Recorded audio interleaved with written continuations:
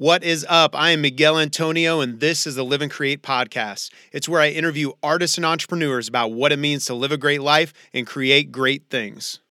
On this episode, we have Nav the Poet. He's a spoken word artist, writer, and content creator. He's chasing his dreams, pursuing his passion, and sharing his voice. He shares his story of going from student to stage by being inspired by the college performers that he saw, asking questions of them, and going to study and learn what it is to be a true performer, and then setting out and taking the risk to go on his own artistic journey. We also talk about the inward journey that he's been on and the tough questions that he's asking himself. I think you guys will have find a lot of value in that. I think valuable questions you can ask even of yourself. And his passion for social justice and to speak up for cultural change just shines through. And we discuss what that can do and how that can affect your own business and your own brand. It's a great conversation. You're going to love it. The Live and Create podcast.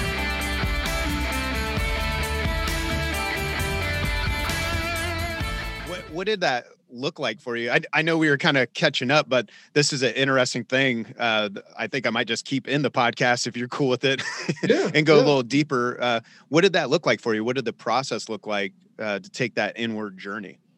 So it was really interesting in that I got onto TikTok like a few months before the pandemic happened to hit. But around the time the pandemic really started, I started talking about my faith on TikTok. And I didn't know how that was going to go. I thought it was going to go really badly because the internet is the internet and people can be really... Almost everything goes badly. Yeah, exactly. But to my surprise, and like it went really well. Like the reception, the response people have given me for sharing my faith and talking about it has been very positive. Like my following is because of me talking about my faith, which is not what I expected. Yeah. And so that exploration of my faith led to just more asking myself these questions and like trying to work on my connection to my spirituality and my faith and to the divine. And that has helped me look at things and go, why am I doing this? Why do I have this issue? Or why am I so concerned with these things? And really just questioning more of the way I've been behaving in a lot of ways, or the way I think about things, and really made me adjust that sort of thinking, or at least challenge it and go, what do I need to remove or change, and what can I keep, and what ways work for me and what ways are really not working for me, and I'm just uncomfortable with actually doing those things, and I'm afraid of doing those things or living that way because I'm not used to it, or I'm so used to being around people. So like it was very very interesting that in a way TikTok was the catalyst for my growth. I love it. So TikTok gave us, Lil Nas X, and it gave you spiritual inward discernment. And TikTok has many, many capabilities. That's pretty cool, though, man. I do think sometimes it can be easy to distract us, because I distract ourselves with people, because I am the same way. I'm a people person. I love being out. I long for the day where there's a local venue here that I love called the Rhino. I long for the day I can like walk back in and, drink whiskey, hang out with everybody and reconnect. Like I look forward to getting back out to New York and hanging out with you again, out that direction. But sometimes like even the road can be a distraction. I know you traveled a bit as well. Was there anything as you ask these questions, what were some of the big questions that keep coming back to yourself, that you keep asking yourself and keep growing with? I mean, the biggest thing I feel for me right now, or that has been for me, is I just love attention. I love having attention. So I can admit it, like I have no problem admitting it. And so that literal cutoff of just like, I can't meet up with people. I can't get that. I can't perform. I can't be in front of dozens or hundreds of people that are just like going crazy. Like that's, you know what that's like. That's just the best feeling. It's like a drug in and of itself. Absolutely. And like you said, like the road is its own distraction. And so is that thing, because like you're so focused on like, I got to perform, and I want to perform, and I love performing. And I love all these things I'm doing, which are great. Like talking to people, engaging, and having those conversations about very difficult subjects or, issues in society. It's great, but that doesn't really give me the opportunity to just, as you kind of brought with that parable, like sit with myself and be like, yo, Nov, what's going on? Like, what are we doing? How's today? How are you today? How are you handling not getting attention? Like that's the question that I ask myself a lot. How are you That's handling great though. not getting attention? Because it's tough. And fortunately I've worked on it a lot. It's taken me a while, but as the time has passed, I've become more and more comfortable with just sitting at home and like, I love watching film. Like I studied film in college, so I love watching film and I love studying and analyzing it. And, even though like kind of to your example, it's maybe not with myself, but like just doing that and doing something that I love for me and, not worrying about sharing it with people and discussing it with people and any of that is just a really interesting experience where I'm just like, here's what I've discovered about this film and these characters and these things. And like, I just like thinking about that. Like I've created so much headcanon for characters in my, That's in my awesome. spare time. Like I talk about it a bit on TikTok as well, where I started talking about Star Wars and like the different characters that I'm really into.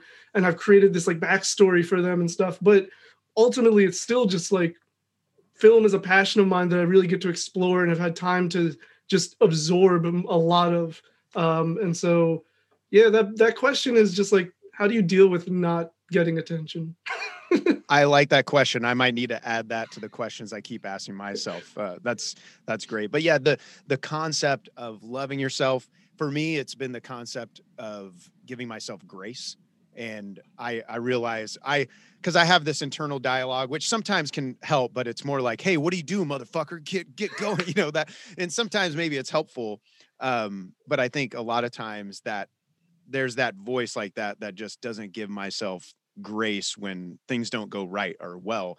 And so that I can get stuck there. But that's cool, man. You've been on that journey. Now, I do want to because obviously you're a spoken word artist. I'd love to talk more about that. Actually, my last interview was Odd Rod, which, nice, so that was cool. We talked a bit about you in that. So I want to get to that, but I know for you, film is a big deal. And you also do a whole lot of film work in the day job. Is that, would you say that's like your day job, or is that a side hustle? How do you view like what you do in videography? So, I mean, I do have a day job. I work for a company doing video marketing, but it's not like filmmaking, or Okay. even just like it's not video production in the way that I really want to be part of video production. I see. So yeah, right now, and I haven't even done much freelance, like pandemic aside. Since I got that job, I haven't had the time or kind of like the drive in a way to freelance because it's just like 9 to 5, Monday through Friday. Just weekends, I want to chill or create my own content for other things. So and you're on the TikTok inward journey too. So yeah. you got to So, carve out time for that. Yeah, so I haven't really sought out gigs for other people. It's usually my own stuff that I'm working on. But yeah, it's definitely, as of right now, like a side hustle. I do want to, truthfully, I want to be a screenwriter for a television series or multiple television series. That's my ultimate goal. So I'm working on scripts and, creating different, pieces of content to hopefully eventually produce myself or pitch to other, networks or studios. And so that's really where I'm at with video production right now, other than my day job. Right on. In the day job, is that more editing, marketing videos, shooting those kind of things, or is it part of like pushing it out in social media and dialing all those things in? It's all of it. So I pretty much handle the filming, the editing, and then I handle one platform for us, and there's someone else who handles like other platforms. But yeah, I'm like coming up with the ideas, writing the scripts, shooting it, editing it, all that. So I'm doing pretty much what I would be doing freelance, but it's for a specific company and for a specific industry. And so it's not exactly what I want to be doing. But what I do love about it is that it's a smaller company. So they're very open to kind of, creative ideas. So even if it's something that seems a little wacky or just unorthodox, they're just like, hey, let's give it a shot. And so I get to really explore and pitch different kinds of concepts for how to shoot these videos or how to, present, create promos. So that's really cool. Right. That's awesome, man. In a way, it sounds like maybe you're just getting a lot of reps in that'll help you when you finally do your own things on a larger scale, because you are doing your own things from video. But yeah, it sounds like maybe that's helping you get those reps in. Yeah, that's exactly what it is. Even lighting is not my strong suit, so setting up lighting is something that I'm doing, and I have the room to mess up, right? Because it's not like I'm working for Disney, where if I screw up lighting, they're Right. just probably gonna be like, just get out of here, So I have that space to really experiment and learn and take the time to figure things out while I'm creating content. And in a way, it's like it's experimental and also beneficial, where it's like, oh, you can look at the video from 3 months ago and the video from yesterday and see differences in how I filmed it and how it was shot and edited and all that. So it is it's cool for me and maybe even for the company. I don't know what their thoughts are exactly on that, but Well, they haven't fired you yet, so yeah. you're in. So far, they like it. Yeah. I was doing video and social media for a smaller company here, and that helped a lot, learn a lot of things and a lot of reps. And the owner of that company was willing to take a lot of risks. And so it was a cool journey. It was weird because I spent years with the band doing everything to build kind of my own brand in a way. Mm-hmm. So it was weird doing it for someone else, but in a way freeing, because I was like, it's literally not about me, period, at all. So, okay, yeah, let's do that weird thing. Let's just try it. Let's take that risk. And I learned a lot through that. And I think it's helping me take more risks. One of the videos you made, though, that I thought was hilarious, yet at the same time, very pointed and timely, was the where you're essentially you play several of the characters and you have someone else in where they're calling to report that there's a black man in their neighborhood. And then when you forward them on, they actually get a black man. I don't know who the actor was in that. And I just thought that was a hilarious video. I might need to reshare it on my page after I put this episode out so people can have context. But what inspired that video for you? So, like I said, I've been on TikTok for a little over a year now, and I started with just sharing my poetry. I was like, I don't even care. I'm not going to think about it too much. I'm just going to post my poetry. We're cool, right?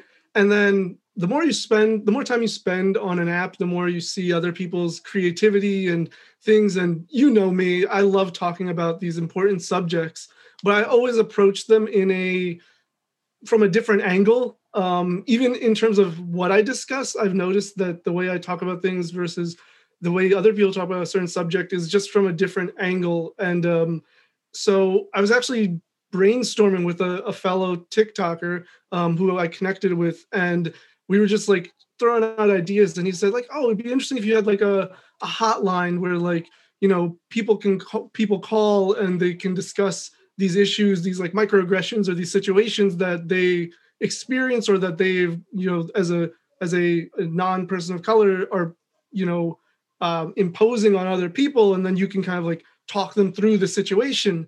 And I thought that was a brilliant idea. So I've done 4 or 5 of these now. And that's just like the most recent one, but I've done a couple of them. And so it's just a cool way to, one, address certain issues that I experience or that people of color experience. 2, it's fun for me. It's a very creative medium and like way to deliver the message. And because I talk, especially with my poetry, I'm more so very intense and serious in a way. This is a comedic style that I get to explore that issue, and also just explore my own writing ability. I write the scripts myself. So it's me kind of exploring that that like sketch comedy style, because I don't do that much. And so it's a very freeing experience for me, because it's just so different. But I have so much fun with them. And truth is, I get so uncomfortable when I play the actual, because like the one you saw was a collaboration, but in some of them I play the actual other caller. You were the person taking the call, and then you were the racist person, or whether so knowingly racist or not, but it's so uncomfortable. I bet that's weird. The things I say, like as the racist caller, it's so uncomfortable for me to say it. But I'm just like, this is a character I'm playing, you know, and like, so it's a very unique experience to do that. That's cool though, man. I think you're right though. Comedy has a way of disarming people to maybe hear things that uh they weren't quite ready to hear, you know, and it like I think Dave Chappelle is brilliant at that, where he can spin things around to where you're like, oh shit, okay.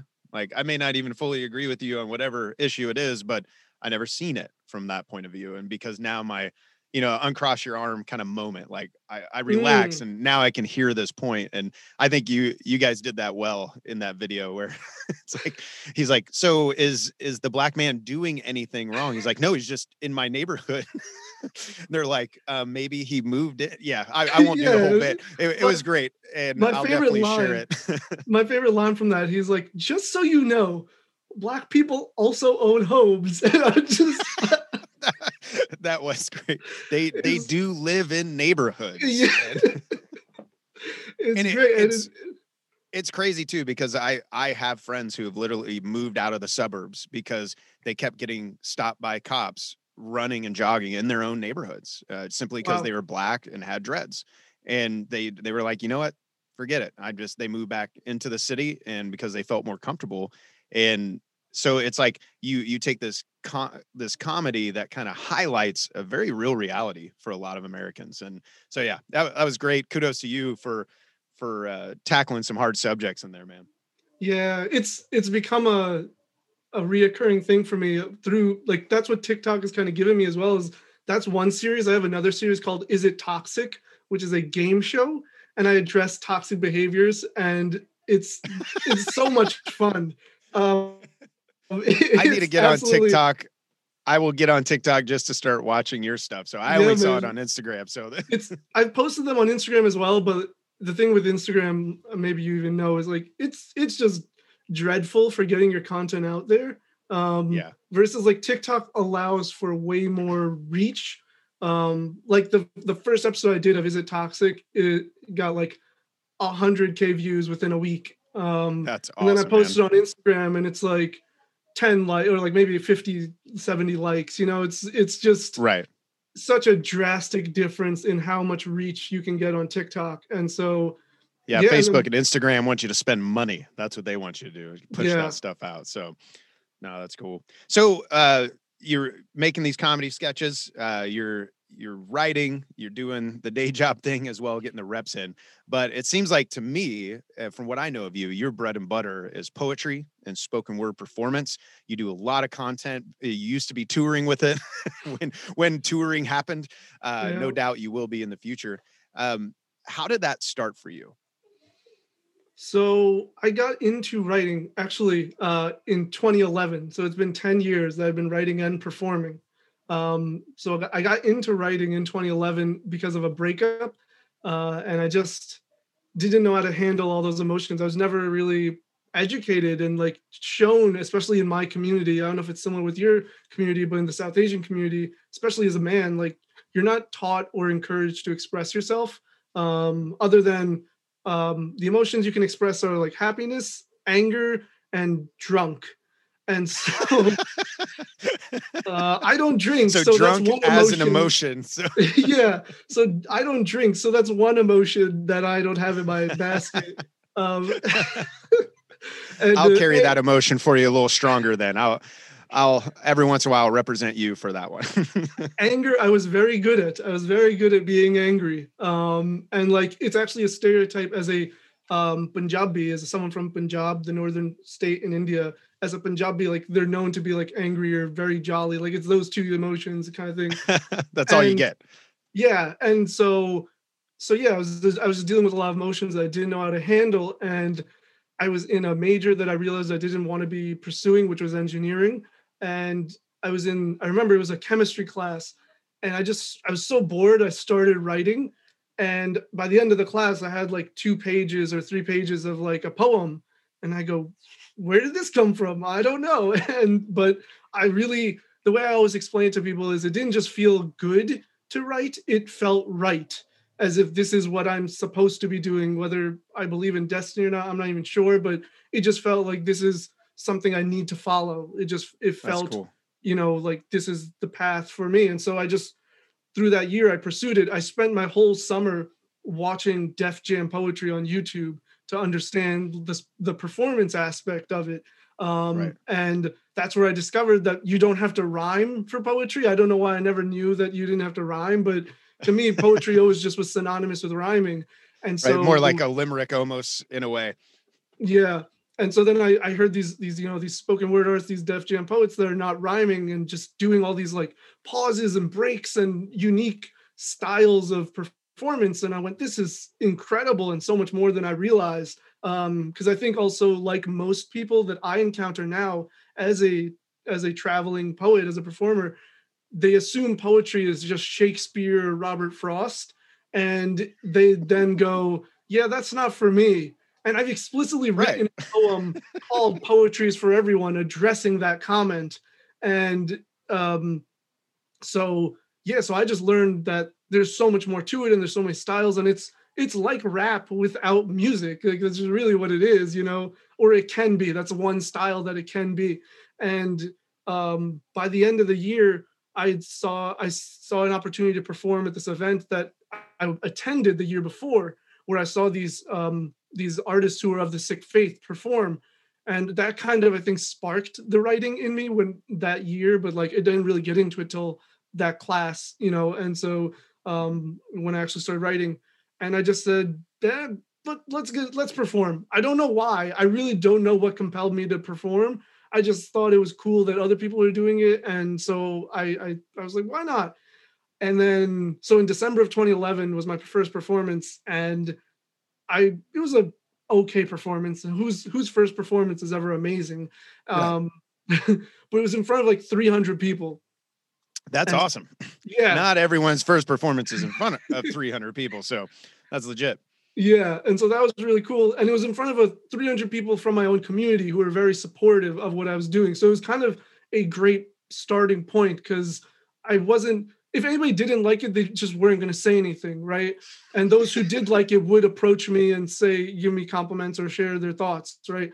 And so it was a very good space for me to have that first performance where I didn't really have to be afraid. I was terrified, but I didn't have to, because I was in a community that I knew wasn't going to just absolutely trash me.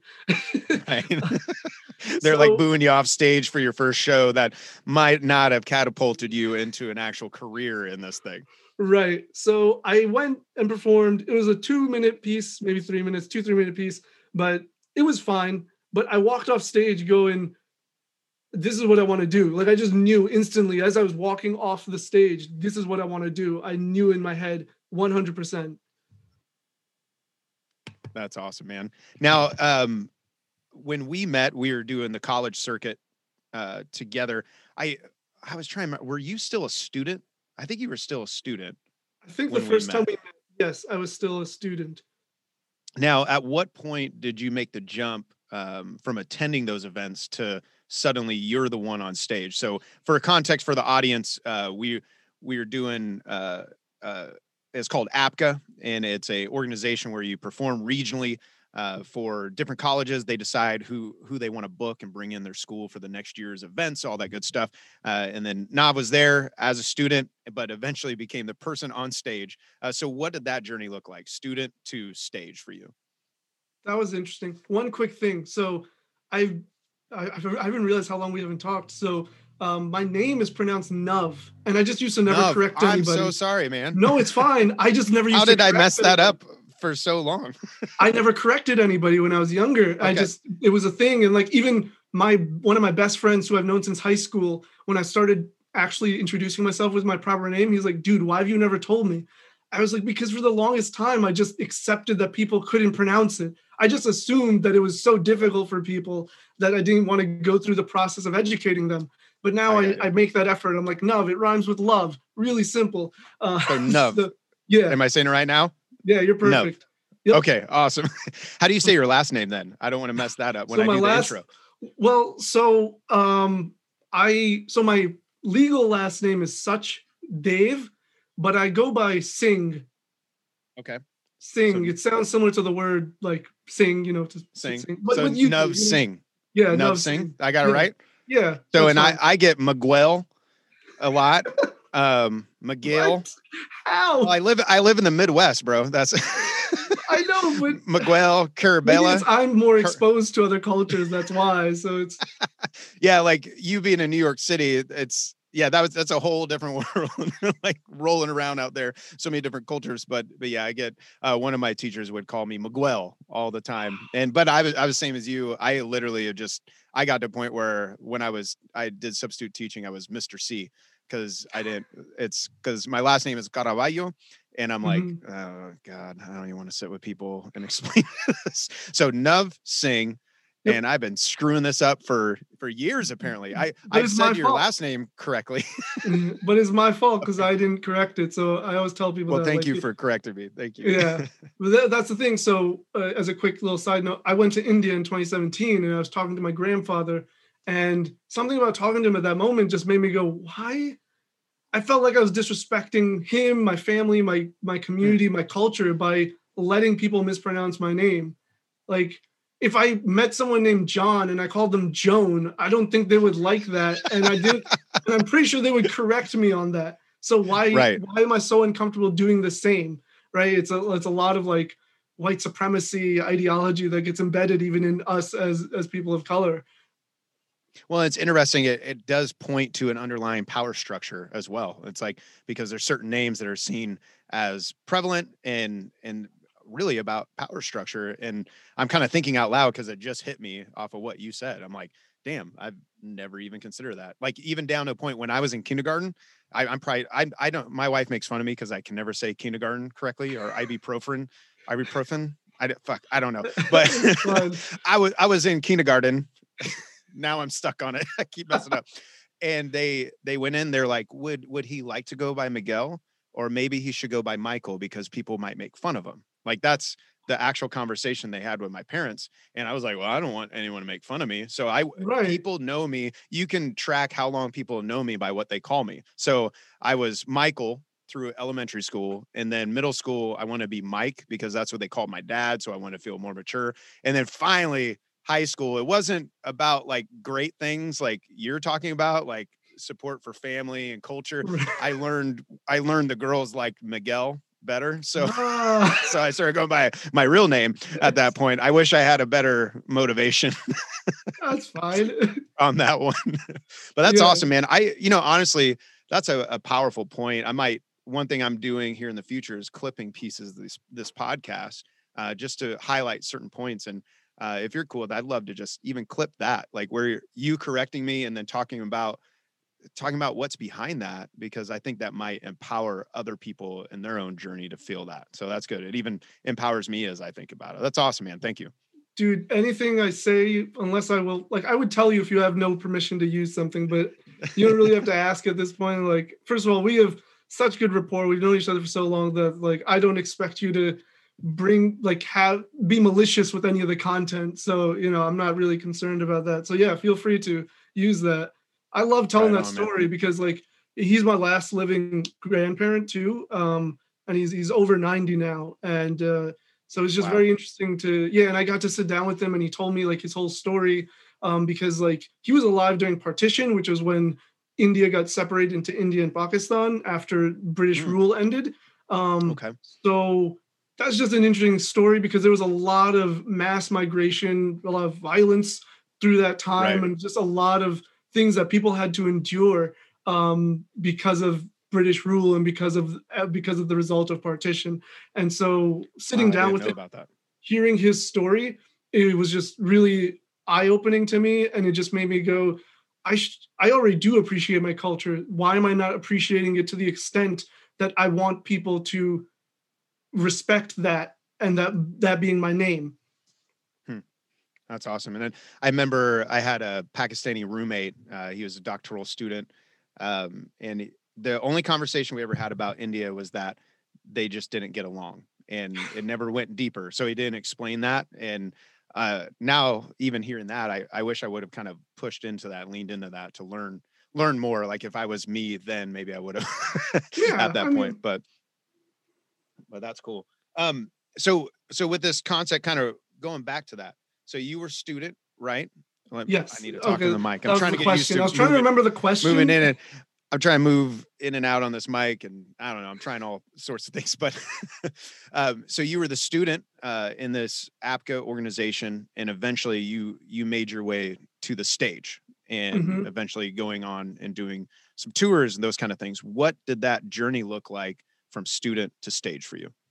So I think I attended my first APCA as a student in my third year of college, and I saw this poet named Joaquin Zehuatanejo, and I was just like, oh shoot, people do this for a living. Like I was just getting into poetry at that time. And then I was like, wait, people travel and perform and make money doing this? I already knew I wanted to do it. I just didn't know what avenue and how that even works. And so when I saw him perform, and then, there's the little, what's that called again? The educational, what is it called? The booths when there's all the, Oh man, I I forgot what can't that remember the session's name. called. Whatever. There's a time where you get to, as students, get to talk to the performers, and so I just went up to him and I just started asking question after question, just trying to understand like what's going on here. And like, fortunately, it wasn't just him. There's also, Ryan Pinot, right? He's a The name speaker. sounds super familiar, but He's a very I haven't energetic go look it up. guy. Energy is everything is his motto, or at least was at the time. I don't know if he still goes by that, but He's like, I had to turn it down a little bit, man. No, but the name sounds familiar. I have to go look him up afterwards and see. somehow I just, he was my first ed session. He was my first educational session that I sat in on. It was like 9 a.m. on a Saturday morning, and he's just like, "Hey everyone, what's going on? My name's Ryan." I was like, "Whoa, what is going on here?"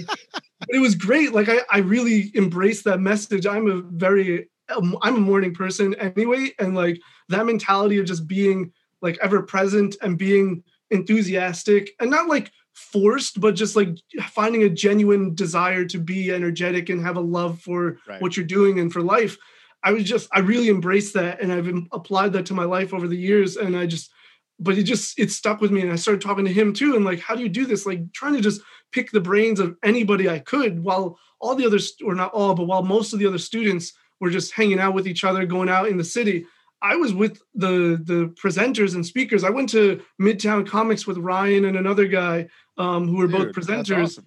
Yeah, and I was just talking to them and getting information and learning because I knew I wanted to do this. So I was just thinking, how do I do this? Tell me like the secrets, and like I had people right there who have done this and have been exploring these avenues and knew what worked, like Tom Kriegelstein, another awesome guy, and just asking them questions, learning from them, and like really just listening to their stories. Even it wasn't even about asking questions. Sometimes it was just sitting and listening to their experiences and what they've dealt with and how they handled their first APCAs and their. So when I then decided after like all these APCAs, I've been to like 5 as a student, and so I knew I wanted to do APCA because I didn't really know how else to pursue poetry as a career. Really, like I could probably spend years toiling in open mics and hope someone is like, Right. "You're good enough," or I could, pony up the money because it's a lot of money.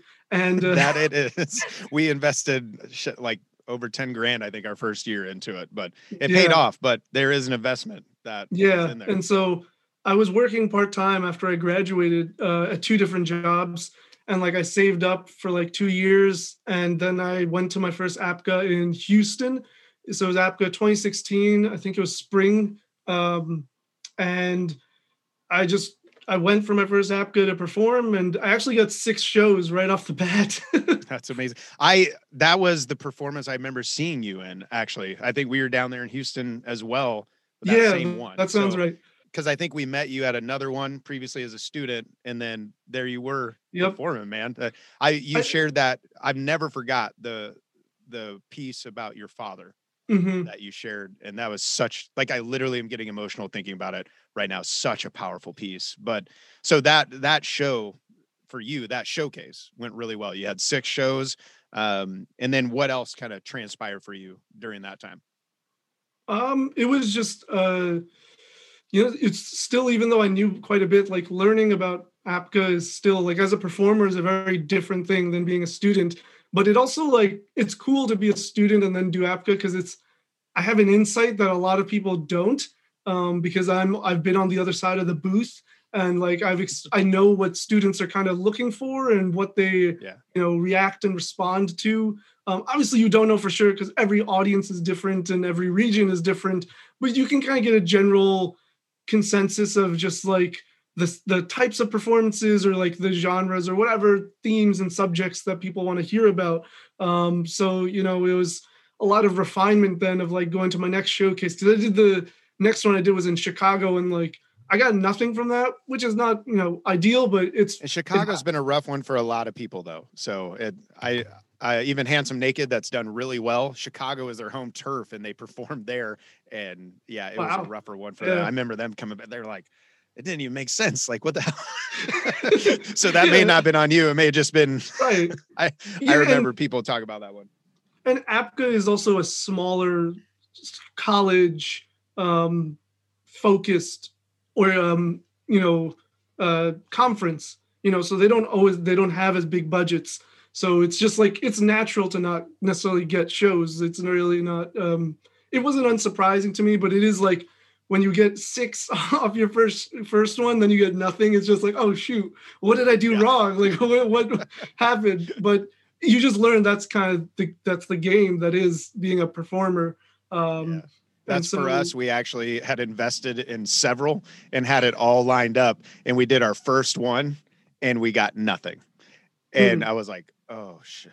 Yeah. And luckily the next one, we just kept going. Our agent's like, hey, just keep going. Sometimes this happens. We learned a lot and kept tweaking and growing, and it did pay off. But dude, I think that's a really powerful story. Hopefully it'll encourage other, especially newer artists who might be starting. Like, here you were, you knew you wanted to dive into this world where, like you said, like, oh, you can make a living doing poetry. People are really doing it. You discovered that. You could have been hanging out and partying with all your friends, but you had this wealth of knowledge in front of you, and you sat at their feet learning and growing. And then, dude, 2 years working to save up the money. That's amazing. Like, I literally have talked to artist after artist, and they've asked about this market, and they're like, oh, we just can't afford that. And it was like case closed, and they moved on. But you like stacking that cash away, hustling, man, I love it, because that is the reality of this arts world. And man, that's powerful that you're living it out. That's cool. Yeah, it was just, that was, just like when I walked off stage going, I want to be a poet. After I'd gone to APCA, I was like, okay, I want to do APCA, or I want to do these conferences. And, just APCA seemed like the most reasonable one, just because I had already built connections. Like, I knew Eric really well. Eric Lambert is the director of the organization. So I knew him well. And like, I knew he would be, he was totally like, even as a student, he's like, if you want to do this, I will back you. Like, I will. So I knew I had people in my corner, and I just knew that space. And when you have the guy running it in your corner, I guess that helps out too. Yeah. So, but he's still. But I think your heart and your personality and your focus, I think you earned that. I imagine not everyone, they don't approach people the same way, because it seems like you earn that. And you were talking about the energy. That's one, I remember the first time I met you, where it's like, you just have so much energy that you bring to the table, where it's like, this dude's cool. We got to hang out with this dude. That's what I love. You and Daniel, like, Daniel Cole, for the audience, used to be my drummer. And I think it was like episode 3 of this podcast. But yeah, he's that same way, where it's like you two together, you would just like light up the whole place, because just like everyone's like, let's hang out with those guys. Those guys are cool. Now, so interesting. Oh, go ahead. Is just like, I love talking to the students, but even more so, it was just like, especially after the first few, like where we met, and then Handsome Naked, and then you come to like 1, 3, even like a year down the road, like sometimes, because you skip obviously a couple, and so like you go to the next one, and it's just like a lot of the same people are there, and it's like this big reunion, and it's just like, it really is. Yeah, like I'm like, oh shoot, who am I going to see? I'm like flipping through the program to see who's here, and like you just inevitably miss someone in the program. So it's like you run into them, you're like, oh my goodness, like it's so it's like Odd Rod and I have just even though we don't talk anywhere on a frequent basis, but sometimes I just will message him, or I respond to a story or something on social media, and like we always have that connection, because like I think his first his first APCA as a performer was my first as a student, and so like we kind of just again bonded in a similar way. And like he'd start doing those like, student open mics at the end of the conference at the nights.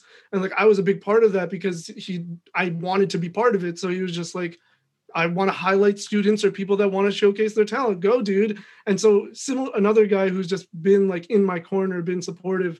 And yeah, APCA is great in the sense that you just get to build a lot of great relationships. Yeah. And it is that way. After the band ended, I took about 2 years out of that market and jumped back in. I think it was fall of 2019. Fall of 2019. And yeah, it had been 2 years from talking to most of the people, but all of a sudden it's like, hey, what's up? And then everyone's catching up there. And it's interesting because I think everyone has a very similar mindset. And so you can just jump back in, and because we know we've all been hustling and trying to build these things and then share notes and like swap stories. It's a really cool vibe, man. And that's cool that because Adra and I talked about those open mics and his vision behind it. And I remember mentioning you, and he's like, oh, that's my man. And it's an inspiration to me as an artist. Like what kind of platforms can I grow that other people will eventually grow into their own art, into their own focus. Man, I eventually got to start turning this. There's so many places I want to go with you. But one thing I did want to talk before we go is we talked a little bit about it, but you have a passion for just like social justice, and you are fighting to see change. I can see that in your spoken word and your poetry. I see that in your comedic things. I'll see it on TikTok. Where does that come from for you? This passion to see diversity and fight for social justice. So the biggest answer is my faith, but actually, I'm a huge Power Rangers fan.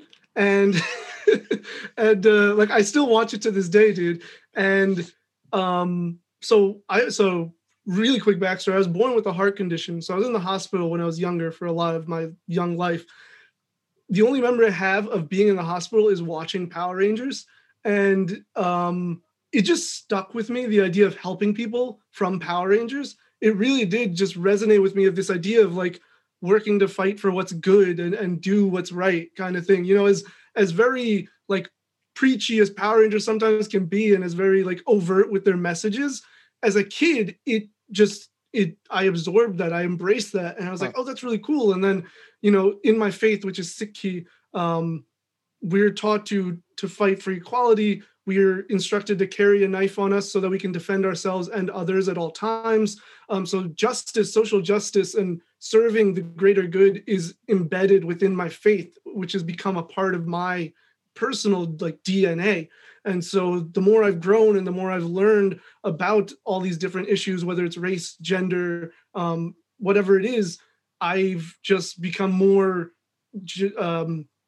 passionate about it, because the more you learn about it and the more you see the injustices that have occurred historically and that continue to be perpetuated throughout society, it as someone who's always cared about helping people, it really it affects you, and it makes you very emotional, and you want to make a change. And so that drive just comes about from having conversations and educating myself about what's going on and what has been going on. Like history absolutely fascinates me. As dark as some of it is, the dark history is what fascinates me, because it shows us where we can fall, but also how we can rise again. And so it really inspires me to want to bring about change. Like I tell people this all the time, I want to go to Germany because World War II fascinates me. Like the Holocaust is awful, it's atrocious, but like knowing that history, not experiencing it, but like going to those spaces and those areas where it occurred, I just feel like something about being in that area would further inspire and channel this greater desire for change. Like it would just provide more motivation, because like living in this time period where like we are so fortunate in many ways, and then to go to another space where that was void of any hope and any sense, maybe not any hope, because I do believe people try to find hope. I'm kind of getting sidetracked with what I'm saying, That's but right. The point is like, so it's just that those kinds of, that history and that really encourages me to want to make things better and continue that progression that I feel like we are on the path of. That's awesome, man. Yeah, we actually had a conversation, I think earlier this week, in our family about the potential of traveling to Germany to see the concentration camps that are there. Social justice and those kind of things are a big topic amongst our boys and in our family. Our oldest son really drives it. He's involved. He's 16. He's going on 17, and he's wanting to do political science. Like, he's very involved in activism on his own. Has been on his own since like 14. So those conversations like spur it, but it was that conversation of looking around. It's almost a reminder of where it can go and the importance of fighting for it. And but it's, so if I'm hearing this right, though, it was Power Rangers that inspired it, and your faith that then now drives it in a way. Yes. Okay, Absolutely. so Power Rangers inspired, faith fueled fight for social justice. Now, how do you? So it's Sikhi. Am I saying it right? It's Sikhi. Sikhi. Yeah. Sikhi? There you go. Is that right? Yep. Sikhi. Mm-hmm. Okay, cool. And I was messing up previously saying Sikh, so Sikhi. Yeah, so Sikhi Awesome. is the faith, and then a Sikh is the follower. So I am a Sikh. I follow Sikhi. Okay, that's good to know, man. That's cool, man. And I think it's a brave thing to do, to do your art, to try to build this career, yet at the same time fight for social justice issues in the midst of it.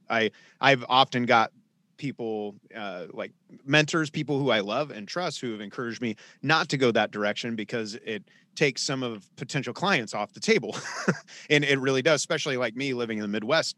But I've wrestled with that throughout my life because I'm like, is that who I want to be? Is that the kind of art? Like, I write songs that have nothing to do with it, but then I do write songs that speak out on different topics that may be challenging to some, may be offensive to some. And in where I've kind of landed with it, where it's like, it's worth it, because at the end of the day, if someone's not going to hire me because of that, I don't really want to work with that person anyway. And hopefully they'll come around, and maybe some people will over time. But I think that's cool that you decided to really integrate all of your art with this idea of social justice. That's cool. Has that affected anything for you, like in a negative way, or do you not even think about that? None to my knowledge, because I think I get what you're saying, and I feel like that's probably a battle a lot of artists deal with. But Right. My art has always stemmed from that. Like, I started writing poetry in part because I was dealing with a lot of like discrimination and harassment for my faith.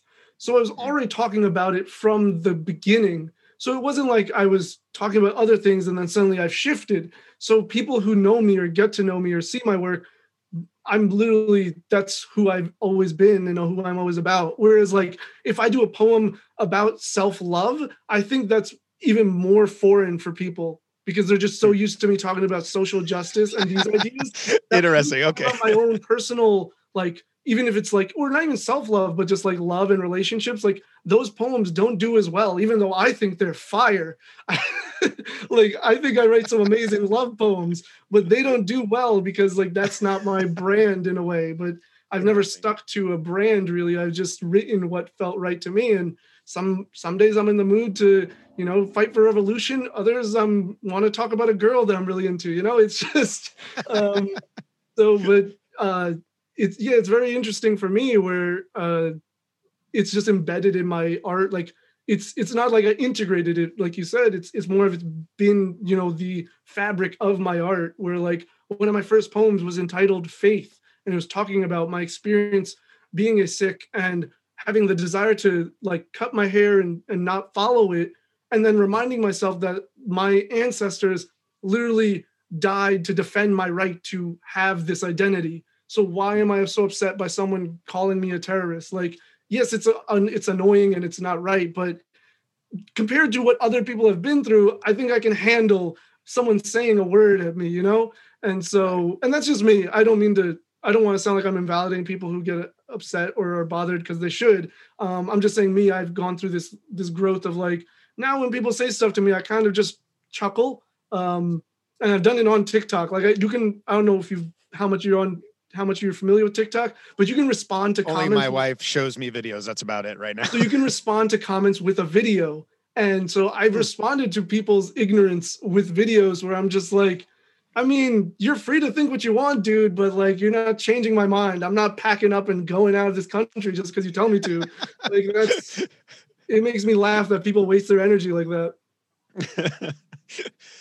That's awesome. You're like, no, you didn't accomplish anything. Not getting on a plane and leaving. So what are you gonna do? I thought it was funny. I made a silent film called A Bigot's Dream, where so I'm walking down the street and then someone shouts to me, go back to my country, and then I pack up and leave. And that's their dream. Like, that's what they expect to happen, I guess, because I'm not going anywhere, but I guess that's their dream. So it's this silent film, it has the old time music. It's got grainy footage. It's black and white. That's amazing. I'm literally going to get on TikTok just to watch your stuff, man. And then everyone's telling me I need to start posting stuff on it anyway. So I need to get there anyway. But now you're the motivator. You're the motivator on that. That sounds brilliant, man. And I think you bring up a great point, because that's probably where the challenge has been for me, because I actually started out as more of a Christian artist and I left that faith. And so I think it was a shock to a lot of people. And so I think that when I started writing songs that weren't about that or undertones of that, I think people were like, what the hell, but it's like, now this is who I am. This is where I'm at on my own journey. And so I think that concept of brand, and maybe it's not even a thing of artists not changing their brand, but to understand that your audience has expectations, where you, like you said, you want to do something about love, more universal. And they're like, whoa, man, I want some political challenge here, man. What's going on? But to, in a sense, maybe care for your audience as you make those shifts. From me personally, I've concluded I'm not going to hold back who I am or the honesty I want to say, but that is a consideration. Like, how do you love your audience and help them adjust and grow with you? And that some days maybe people just won't follow along anyway, what it is. It's a process too. Like, even as someone who has always spoken about it, like, the way I've gone about addressing different issues has changed. It's evolved over the years. Whereas I used to have a much more like forceful, angry response to things. Now I'm more like, okay, let's kind of like sit with this and dissect what you're implying and what you're thinking, and like why that might not be suitable and conducive to our society and the fabric of our existence. Like, let's look at this. Before, it was just like I was an angry kid, so I was just like, yo, this is like, just very like, very I don't know what the word is right now. It's not coming to me, but it was just a very, very more intense and very pushback. There was a lot of pushback from me towards these like these responses or towards these attitudes. And now it's more of like, okay, let's get into this. Let's really delve into what you're saying and try to figure out where we can understand each other, because I also don't sit with any, or at least I try not to sit with any sort of high ground on authority of morality. Like, I'm not just like, oh, well, I know what's right. Like, I don't know anything, dude. I'm learning with you. And that's the point. Is like, I'm not here telling you what you should and shouldn't be doing. I'm telling you, ask yourself if what you're doing is right. That's really what it is. That's good. And I love that you're leading with questions as an artist. That's something I think, especially the world I was coming from, as I said, more this Christian world, a lot of that world was more about making statements and authority statements. And that's where, when I started asking questions, I found this immense like world open up. And that's, as I think about my own boys, like as we raise them, it's like at the end of the day, I want them to learn how to ask questions, to challenge the questions, and to grow. And I think that's where we find more and more knowledge as we do that. And I love that you're leading with that. Sounds like your audience can kind of grow with you as you wrestle through all these things with them. Yeah. That's cool. That's the point. And I go back to TikTok a lot because that's just been my experience for the past year and a half now, especially it's leading your spiritual journey, dude. This is great. Like, I'm very grateful to say I've fostered an environment where 99.9% of the responses and comments are very, very open to dialogue and disagreement and conversation. And people understand the person I am for the most part. Obviously, you're going to get people who've never seen me and they're just like, what is this idiot talking about?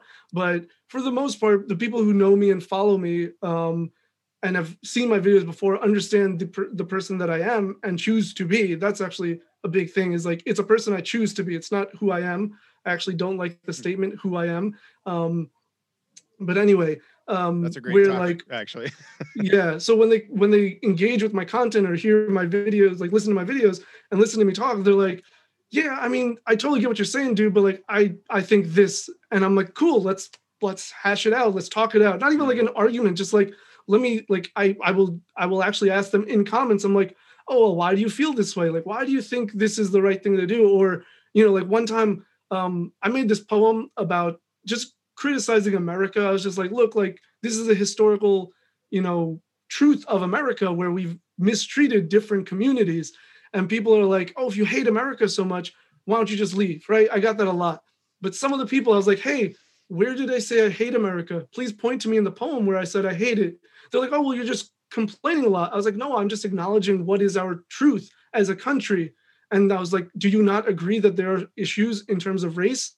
And they're like, well, yeah. And we had this whole back and forth dialogue where I just Awesome, had man. them ask themselves questions about this anger that they had. And it came down to a point, the person literally said to me, I was not expecting this response from you. I was expecting something way more angry and like, kind of demeaning. And I was like, we all go into conversations, especially about race or gender or whatever it is, expecting the person to say certain things because we've already put them on the other side just because they disagree with us. I don't go into a conversation with that mindset. I go into a conversation wanting to understand why you think the way you do.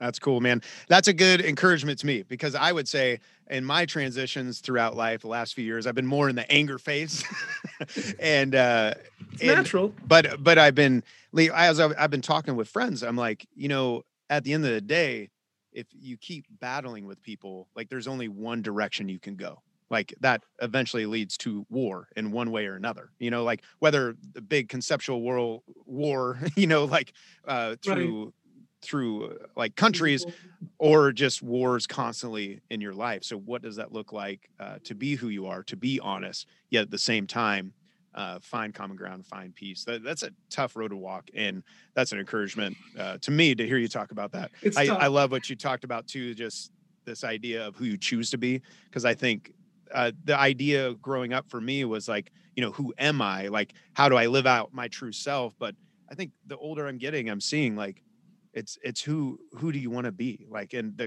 the concept I keep thinking of is there's still time to become the person you always wanted to be.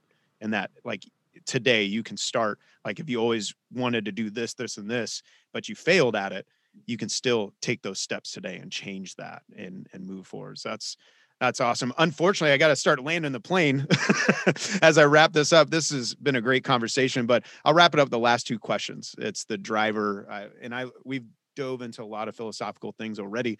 But if you had to, distill it almost down to a meme that you had to share, or a short video on TikTok, how about we do that for you? A short video on TikTok. A minute isn't enough, by the way, just for you. So you I bet. So you should see my Premiere, my editing software. Just like I trim like from a minute 45 to a minute. It's ridiculous. That's impressive though. I live that world a lot. So I know how much time, like, people don't understand how much time a 1 minute video takes to get it down to that thing as succinct as possible. But so, yeah, if you had to put the concept of what it means to live a great life in a TikTok video, how would you do that? And what would you say? What it means to live a great life. That is an interesting question. And I saw that you sent it to me, and I was like thinking about it. I'm like, how am I going to answer this? Whatever comes out of my mouth now is what it's going to be, I guess. To me, so is it how to, or what it means? Oh, sorry. So the question really, is what does it mean to you to live a great life, or how different people have taken it different directions. Mm-hmm. I would say whatever resounds with you the most, like, is it the particular actions or philosophy that drives you? But at the end of the day, like right now in your life, if you were on your deathbed and you're looking back and you're like, I did live a great life, what would that mean? Like, what would you explain why that you lived that great life? Gotcha. That helps a lot, actually. For me, it would be that I was able to, one, live a life that I enjoyed and felt fulfilled by. Because I used to, like I said, I used to study engineering. And if I continued down that path just for the sake of stability or security or whatever one of these reasons that had nothing to do with my interests, I probably would be miserable. So it was me choosing to follow film and television as a career path and poetry and do what I love and what I really enjoy and what brings me fulfillment. I mean, we were briefly talking about editing. Like, I love editing. I can sit at a computer and edit for hours. And most people can't stand editing, but it's something that I find a lot of joy in. And like, I will trim at zero point 0.1 second for minutes, if not hours, just to get it right. So exactly. And no one's going to notice it, by the way. No one's going to know that change was there and how relevant it is and how important it is. But to me, it's like, no, it's that way. And so, yeah, it's living a life that I feel fulfilled by. And that one that serves others. As I mentioned earlier, like helping people and providing service to others, being there, being able to make a change and impact people in a positive way is so important to me. In our faith in Sikhi, there's this concept, or the word is called seva, which is selfless service. And it's something that is instilled in Sikhs constantly. Like even at the Gurdwara, which is a Sikh house of worship, there's a meal served at the end of the service, at the end of the program. And so, we're always instructed to do seva, to do langar, which is giving out the food and everything like that. So it's very embedded within our community, within our faith, to help others and serve. And so, yeah, so to live a life that I feel fulfilled by and to serve others, that is what defines a great life for me. That's awesome, man. Sounds like a great life. And when you think about creating, I know that's a big part of your life. Right now, how would you define what it means to create great things? To create great things, honestly, because this is a conversation I wish maybe I have a great idea for this, that I need to talk with people about, like, creativity. And I feel like we put a like a, I don't want to say hierarchy, but there's just like a standard, I guess, for creativity, which I understand in maybe the societal aspect, like what is, what stands out in terms of how many people listen to it. I guess there's numerical, information that can determine what's great. But to me, being creative in and of itself is great. And so to create anything, to me, is a great thing because of how much people are stifled in their creativity in society. And so just the opportunity to, like, to a lot of people, creating TikTok seems so frivolous and so pointless. But to me, to create a TikTok and then have people understand what I'm saying and like put out information or content that people resonate with, that really just, to me, is great. Like, even though it has maybe no value to my career or anything, even though like I've had people reach out to me because of my TikToks, which is cool. But That's cool. But yeah, just to create content that I enjoy, it really comes back to my own fulfillment, really, as a creator, as an artist, as a performer. I've created content that, people like absolutely love. I've created content that people are like lukewarm on, or, like I said, love poems. People are just like, that's cool, I guess, but like, we don't want to hear from you about that. But I love those poems, and I recite those poems to myself because I think they're freaking brilliant, and I fall in love with myself then. And so it's really just what fulfills me and what I feel, sits inside me, and I can get out onto a paper or onto the screen or whatever medium that I choose or that an artist chooses to use as their canvas, is whatever I can do in that way that I think is great art. I love that. And I think so many artists hit walls and hit creative walls. And I think often when I have those conversations, either talking about my own wall I'm hitting or talking to other artists about the wall they hit, it comes back down to they lost the love of simply creating, where it started. So that's powerful, man. So let everyone know where they, real quick, we'll wrap it up, but let everyone know where they can find you on TikTok and elsewhere. Yeah, so I am N-A-V, the poet, no underscores or spaces, on TikTok, Instagram, Twitter, Spotify, Apple Music, iTunes. I actually have an album out. I released it in 2019. It's all spoken word. It's entitled Modern Times. And I think those are all the platforms really that I even use. And yeah. Awesome. And I'll tag it all in the description and everything. But man, thank you so much for sharing your story and sharing the things you're processing and learning. That was awesome, man. Thank you. Yeah. Thank you for having me, my friend. Thank you for listening to the Live and Create podcast. If you like what you heard, make sure you subscribe and leave a comment or a review. The Live and Create podcast.